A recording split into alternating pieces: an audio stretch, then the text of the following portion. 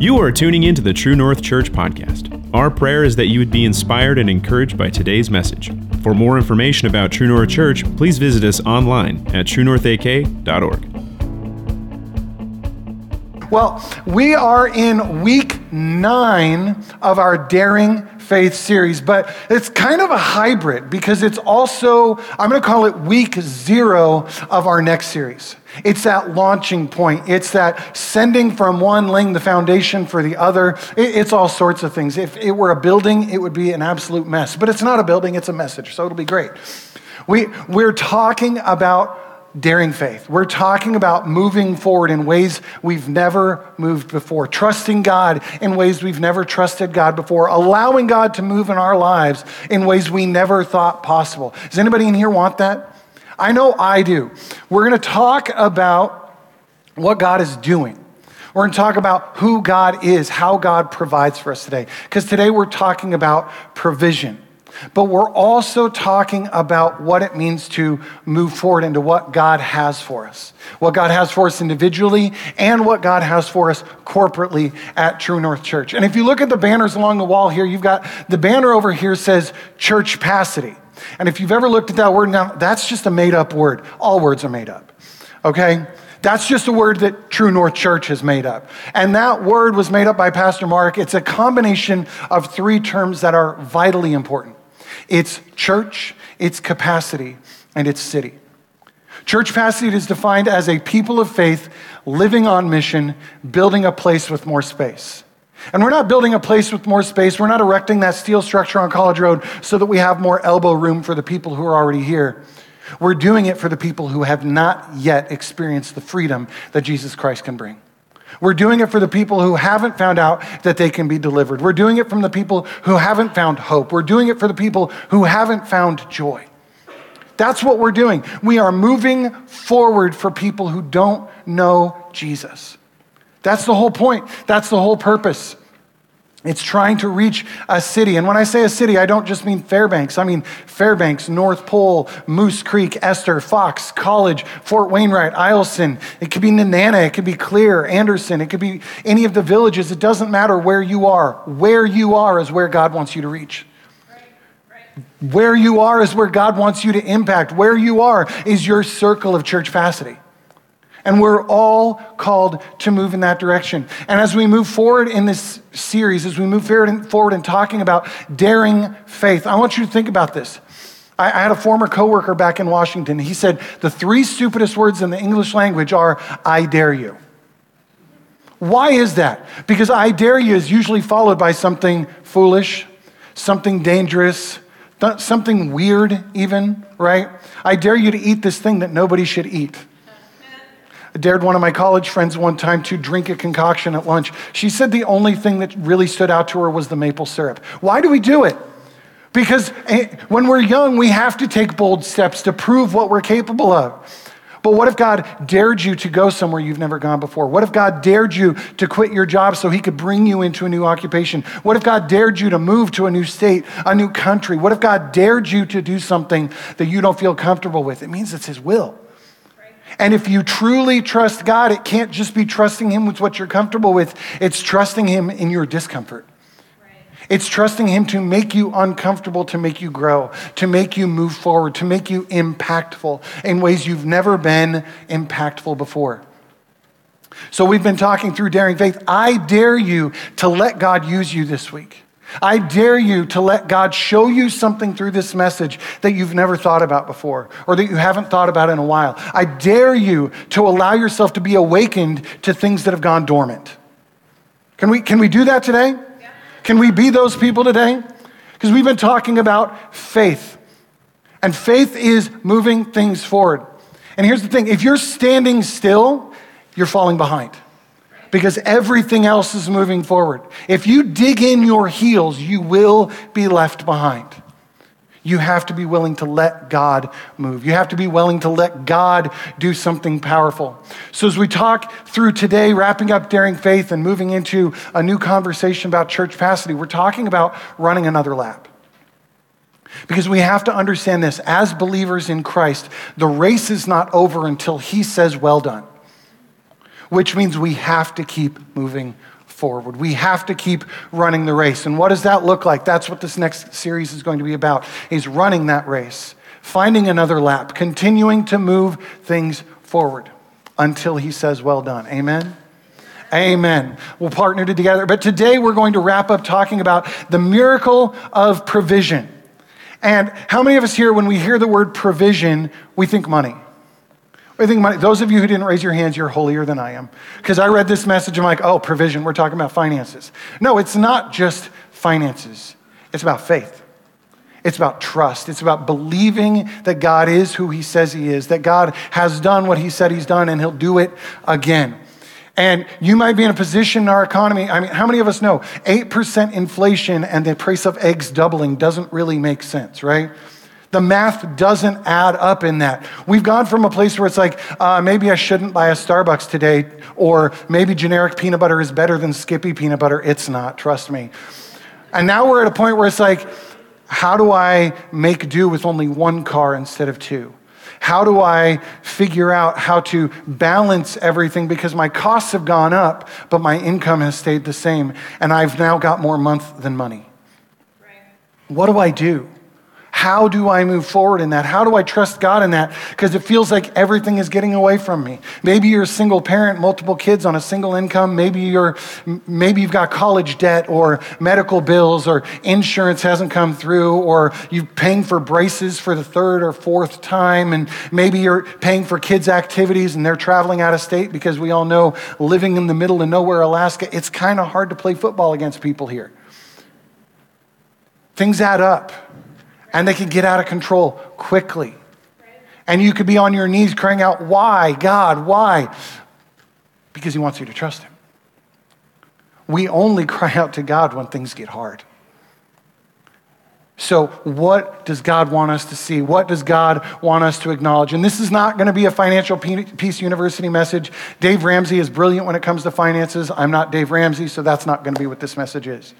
We're going to look at Scripture. We're going to look at what God has done. And if God has been, is, and always will be, then what he has done is true for then, but it is also true for now. Right. It is something we can look back at and something to look forward to. And we can trust that God is who he says he is. And we can see countless examples in Scripture of people who feared they didn't have enough. But we can see in each of these stories our first point, which is this: in every story of need, there's a miracle of provision. Right. There's a miracle of provision, something they could not make happen on their own, something that required God to reach down from heaven, put his hands on earth, and make himself known. We see in the story of the feeding of 5,000, or 5,000 men plus women and children sitting on a hillside listening to Jesus teach. And Jesus tells his disciples, you know what? Everything in town is closed. Feed these people. And the disciples are like, with what? We don't have anything. Jesus looks them square in the eye and says, what do we have? Well, this kid over here has a lunch. Jesus took it. He prayed over it. He handed it out. And everybody fed to overflowing. And they had 12 baskets left over with just 5 loaves and 2 fish. Weeks later, he's teaching 4,000 people. He's like, hey, let's feed these people. And the disciples, with very short-term memory loss, apparently, are like, what are we supposed to do? And Jesus is like, the same thing we did last time. Work with what we have. What do we have? And they found loaves and fishes, and they multiplied it. And they fed 4,000 men plus women and children. Jesus was able to take what little was given to him and turn it into enough for a crowd. 2 weeks ago, we talked about the widow whose husband, the prophet, passed away and left her with all the bills. What a nice guy, right? I'm sure he did it on purpose. But she's in a position where her 2 sons are about to be taken into slavery. And she reaches out to the prophet Elisha. And he doesn't say, what can I do? He asks the question, what do you have? What do you have? And she says, nothing except a small jar of olive oil. He's like, that's enough. As long as you have something, that's enough. And he tells her, go gather all the jars you possibly can and get them all filled. And God continues to pour out the oil until she has no vessels left to fill. She has enough to pay off her debts. She has enough to live comfortably for the rest of her life because she gave what she had to God, and God miraculously provided. You know, we see in the story of the people of Israel wandering for 40 years in the desert because of their disobedience. What did God do? He provided bread from heaven. He provided quail. Despite the fact that they'd been disobedient, despite the fact they were only in the wilderness because they wouldn't trust God, he still came through for them. We see meat provided by ravens to the prophet Elijah after one of the most awesome displays of God's power ever. He ran in fear, he hid in the mountains, and the ravens had to bring him food. We see a man jump overboard and start to drown, and a fish swallows him up. Why was he drowning in the first place? Because he was running from God's will. What does that show us? We don't have to be perfect in order for God to provide. We just have to be obedient. We just have to allow him to operate on our behalf. We have to give him the opportunity. In every story of need, God does not show up because the people are perfect. God shows up because he's perfect. God does not show up because we are perfect. God shows up because he is perfect. In every story of need, there is a miraculous provision. And there's a story of a single mom. She's in rough financial straits, recently divorced, raising kids on her own. And she decides, I'm going to pray like Daniel. I'm going to pray with the windows open. So she kneels, she prays over and over at the window. God, things are tight, things are challenging. I can't afford food for my kids. I can't afford school supplies for my kids. And her neighbor, who's an atheist, overhears. And he's like, I'm going to prove something to this woman. And he goes to the grocery store and he buys the food and he buys the school supplies and he leaves them on her porch, rings the doorbell and hides. And the woman comes out, she sees nobody. She falls on her knees and cries out to God, God, you're so good. You're the God of provision. I can't believe you provided everything we needed. And the man pops out from the corner. He's like, got you. God didn't provide those groceries. I provided those groceries. Where's your God now? And she looks him square in the eye, goes back to worshiping. She's like, God, you're so good. Not only did you provide, you made the devil pay the bill. God will come through in miraculous ways. I don't think that neighbor really liked that very much, that he was the tool that God used to fulfill God's provision. But we see that over and over, that God will make a way. It says in Philippians 4:19, my God will meet all. Say all your needs according to the riches of his glory in Christ Jesus. It doesn't say some. It doesn't say most. It doesn't say a few. It says all your needs. Why is that important? Because we want a lot more than we need. Amen. So anybody ever let their wants get in the way of their needs? It's like, my kid needs braces, but I'd really like a new snow machine. And if you can only have one, and all of a sudden you're in rough position because you can't afford your kid's braces because of a decision you made for yourself. How many of us let our wants prevent our needs from being provided for? God has provided for you, and you gave yourself the credit. Do we ever see that? God, I have this need. All of a sudden you have a windfall come your way. You're like, God, thank you so much for the things that I want, but I still have this need. We're getting in the way of God's provision. We're allowing what we want to prevent God from meeting our needs. We need clothing, but what we want is Air Jordans, or really nice fur-lined Sorels, or that new fancy pair of Extra Toughs, right?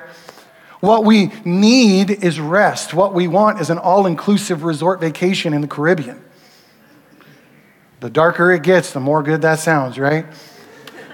What we need is shelter. What we want is granite countertops, a 4K TV, a full 5.1 channel surround sound system, a 3-car garage, and a giant truck to put in it. But what we want is beyond what we need. But we'll cover our wants long before we expect that we're taking care of our wants, God will meet our needs. God may provide your needs at the expense of your wants. But what you need is more important. There is a difference between what we need and what we want. So we're going to look at a few different ways that God wants to impact us through his provision. I've got 3 principles today of God's miraculous provision. And the first one is this. This is the one you'll remember because it rhymes. When God guides, he always provides. When God guides, he always provides. When you move in the direction that God has called you, he will be waiting for you at the end of that road. It says in Isaiah 58:11, the Lord will guide you always. Say always. always.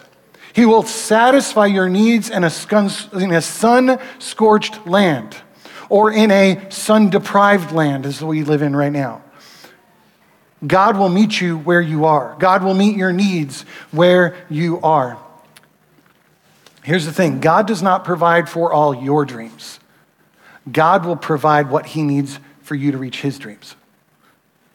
Let me say that again. God will not provide for your dreams for your life. God will provide for his dreams for your life. Are you willing to move in that direction where the provision lies, or are you set on where you're at and forcing God to meet you where you are instead of meeting him where he's calling you? God will provide. Some of you might think God's not coming through for me. I've got a house payment and a car payment due on the same day. I've got a family vacation to pay for. I still haven't paid off Christmas of 2014. Have we ever been in that position? We have to remember that God will provide for our needs, sometimes at the expense of our wants. Here's an example from Scripture. How many of us know the story of Abraham? I'll summarize a little bit. Abraham, formerly known as Abram, lived in a land with all his family, and God said, I want you to leave your family and go to this place where you know nobody and you have nothing. And I want you to trust me to make you the father of all nations. And Abraham's like, well, I'm kind of old already, so we'll see how this goes, but sure, I'm going to trust you. So he picks up everything he has, he moves to this foreign place, and God allows him to flourish. God says, I promise you I'm going to give you a son. And Abraham is in his 80s, 90s at this point. He's like, God, you're not coming through, so I'm going to make this happen for myself with the help of a handmaiden. Newsflash, bad idea. It gets kind of interrupted a little bit there, but God fulfills the plan. When Abraham is 100 years old, God provides him the son that he promised.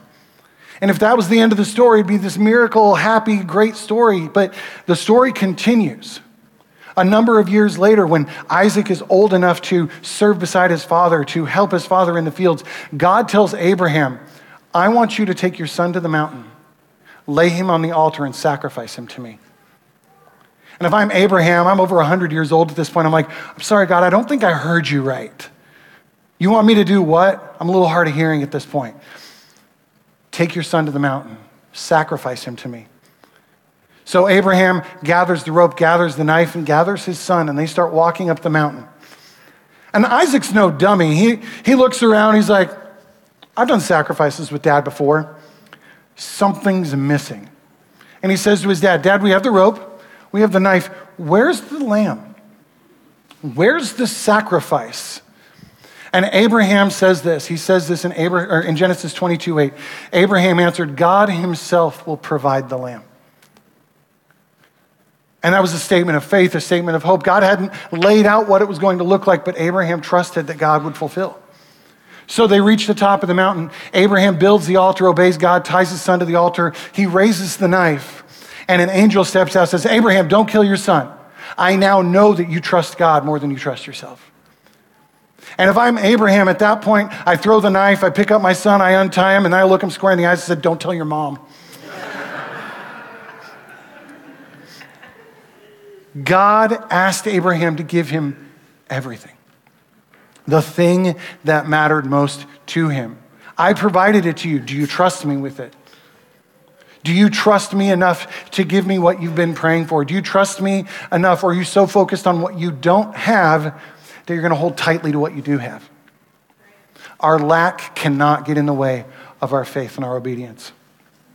When God directs your steps, he will put provision in your path. When God guides, God provides. Amen? Amen. Step number 2 is this, is God miraculously multiplies what is given. And if you don't know already, I used to be a math teacher, and I saw the word multiply, and I got a little excited. I can't really blame it. Don't blame me. So we're going to do a little math here, and I promise it'll be easy. What's 1 times 0? 0. Good. What's 50 times 0? 0. What's 1,000 times 0? Okay, what's the lesson there? If I give God nothing, he can't multiply it into anything. If I give God nothing, he can't multiply it into anything, because anything times 0 equals 0. I have to give God something to work with. And it does not matter how big it is, how much it is, because if I give him something, it will multiply. God multiplies what is given. Sometimes God does the whole thing. He'll bring the fish down to rescue somebody. He'll send the bread down from heaven. He's not asking you to throw goldfish crackers up into heaven in order to have manna rain down, right? But we see again in Scripture, what did God do to multiply the widow's oil? He asked her to give what oil she had. What did God do to bless the 5,000 and the 4,000? He asked somebody to give of what they had. Before Abraham could become the father of all nations, he had to be willing to give the one son he was a father of. But God multiplies what we provide. He invites us into the process. Now, I don't want this to come across like the prosperity gospel. This is not put $100 in the offering plate and a Mercedes will be waiting in your garage. Praise the Lord, right? This is trusting that God can do and will do what he promised that he can do and will do. It's not karma. It's not about do good things and good things will happen. It's about obedience. It's about doing what God asked you to do, not because of what you get, but because because he's asked you to, because he's called it out of you, because he needs you to obey, even if you don't know why. That's where the Heavenly Father thing comes in. Anybody as a parent ever said, because I said so? Because you're so sick of trying to explain all the nuance and all the detail that you know they're not going to understand. When God says, do this because I've asked it of you, it's not because he doesn't trust you, it's because you won't get it. No offense, but he's infinite and we're not. He sees the big picture. We see our limited scope. Do this because I've asked you to. Will it result in what you think it will? No. But will it result in benefit and blessing and multiplication? Absolutely, because that's who he is. That's what he's promised to you.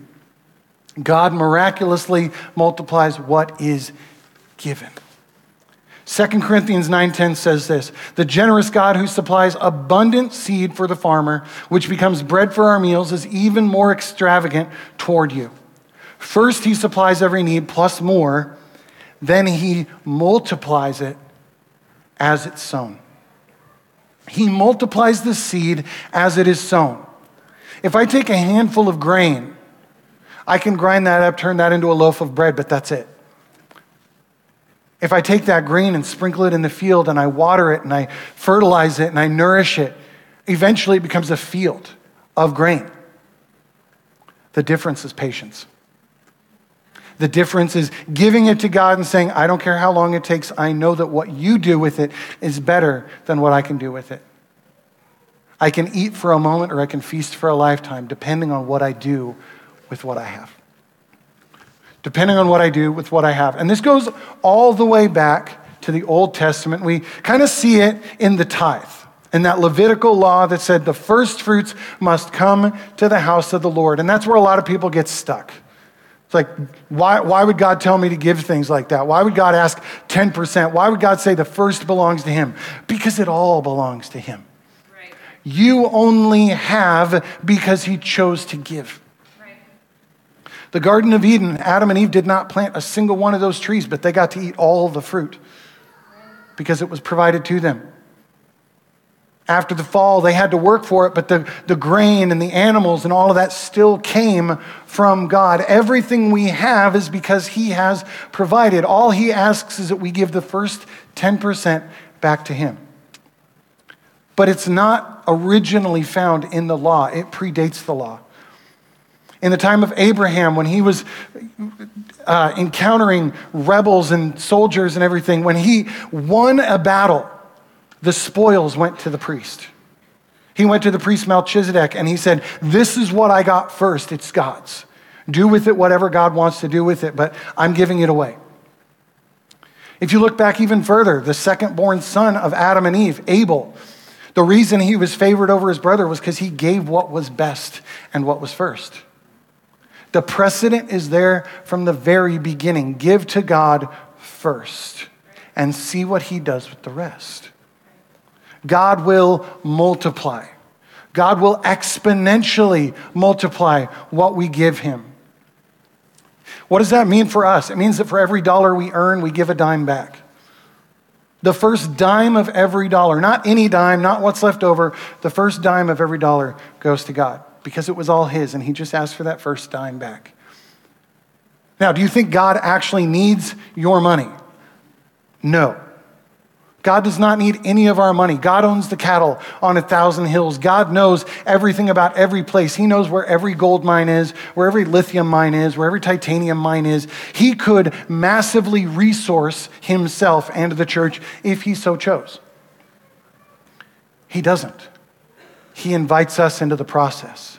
He invites us to obey his will. God doesn't need us. He welcomes us. As we sang earlier, we bring him joy. We bring him delight. We were created to make him smile.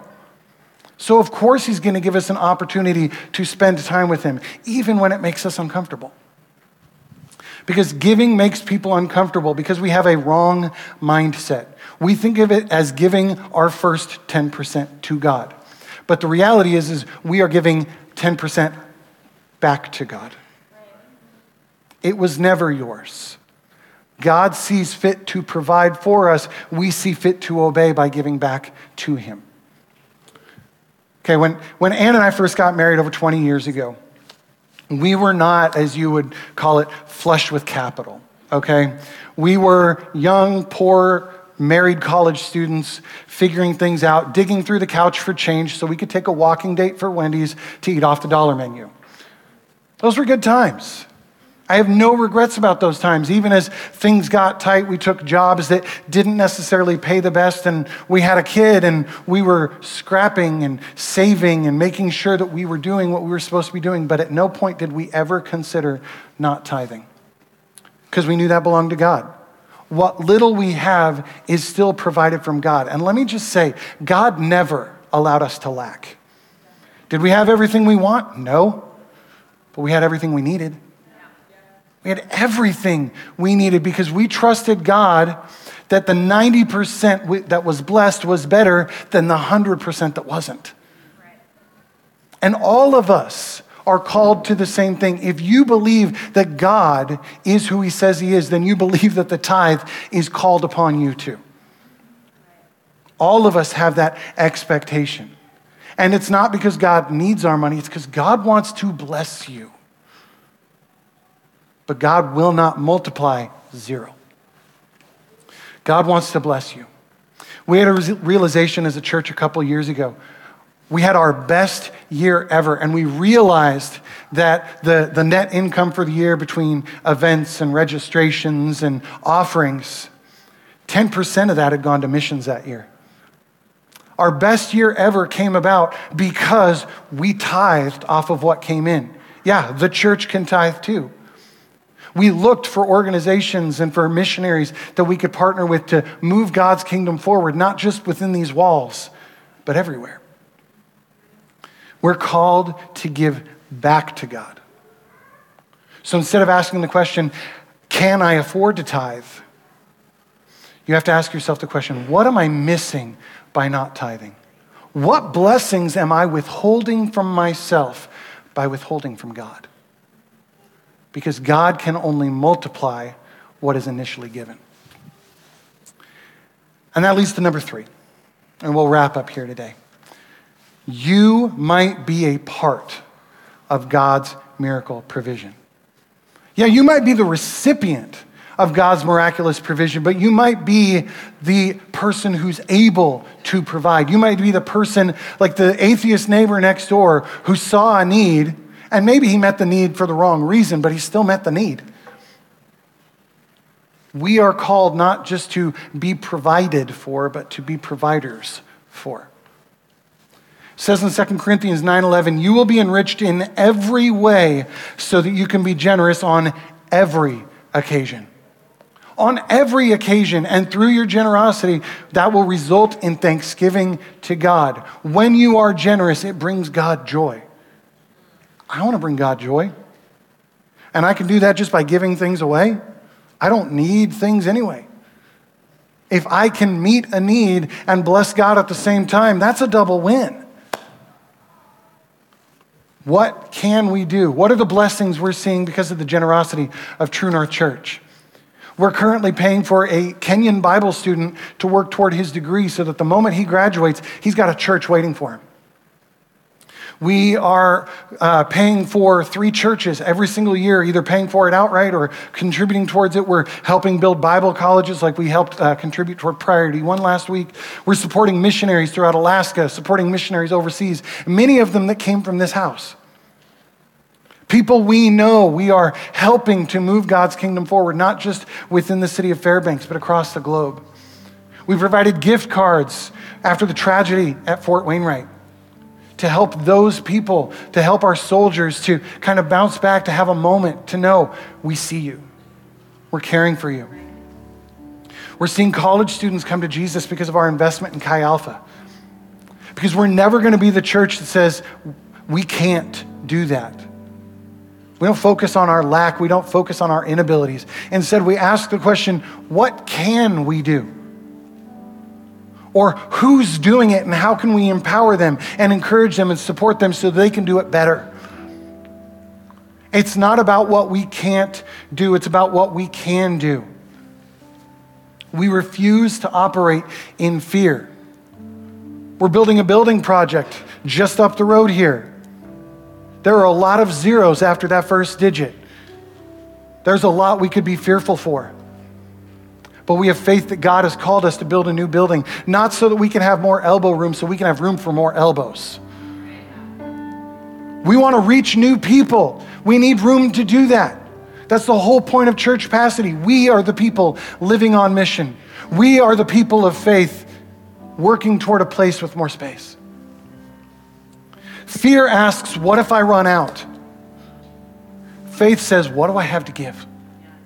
What more can I give? Fear says, I don't have enough. Faith says, God is enough. My God is enough. Fear says, I can't afford to tithe. Faith says, I can't afford not to tithe. Because the percentage that is blessed at 90% is better than 100% that's not. We're called to be people of daring faith. People of daring faith. We can all be a part of God's provision. We can all step out of our comfort zone. We can all help meet a need, but there are 2 things you have to do in order to do it. Number 1, you have to be willing. You have to say to God, I am willing to do what you've called me to do. I'm willing to help other people. I'm willing to reach outside of my comfort zone to help people meet a need. I'm willing to sacrifice my wants for other people's needs. So 1, you have to be willing. And 2, you have to be watching. You can't just say it and say, I feel good about myself. I told God I'm willing to help out. And then when a need presents itself, you're like, God, there's that need that I was praying for.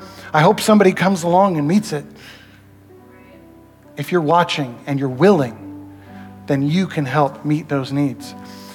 Maybe it's something major, maybe it's something minor. Maybe it's scholarshiping a student to go to youth conference or to go to youth camp. Maybe it's helping somebody fund a missions trip, or maybe it's finding a missionary and supporting them in their mission to reach people overseas for God. Maybe it's partnering with our Pack the Pantry. Maybe it's going to Costco and buying stuff while they're doing their food bank drive. Whatever it is, if your eyes are open, God will tell you how you can be a tool for his provision. Because this isn't karma. This isn't we're expecting. We're expectant for God to move in us and to God move through us. Are we willing and are we watching? Where's God asking you to be obedient? For some of us in here, that's starting the process of generosity. Giving for the first time. For some of us, it's tithing for the first time. For some of us, it's tithing continually. And for some of us, it's being willing to have our eyes and ears open and to meet the needs that present themselves to us. But for some of us in here today, it's taking that initial step of trusting God for the first time. You can't trust someone you don't know. And if you don't know Jesus as your personal Lord and Savior, if you've never encountered him and the change he can bring to your life, at True North we say that's as easy as ABC. A, you must admit that the path you've been walking does not lead to the best possible result. That you've been so busy trying to provide for yourself that you're missing out on God's blessing. So B, you must believe that Jesus Christ, the Son of God, came down from heaven, took your sins upon himself as he died upon the cross, and rose again to give you new life and a second chance. And C, you must confess him as the Lord of your life. You must give him everything, knowing that if you give it to him, he'll multiply it into something greater. If you've never prayed that prayer of salvation before, I invite you to join us today as we bow our heads, close our eyes. Let's pray together. Lord, we thank you that you welcome us into the process. You could do all of it on your own, but you empower us and you enable us to be part of your process of provision. And Lord, right now, for the people in this room who do not yet know you, Lord, we admit that we can't do it on our own, that we fall short, that we're getting in our own way of your provision. But we believe that you stepped down from heaven to give us a new opportunity, that you died upon the cross to take our sins, give us hope. So Lord, I confess you as the Lord of my life. I confess that your way is the best way, and I will give you whatever it takes to see you provide, not just for my needs, but for the needs that I encounter. Pray this in your name. Amen. Amen. What a fantastic service. Be sure to stay in touch by following us on social media so you can stay up to date with all that is happening at True North Church.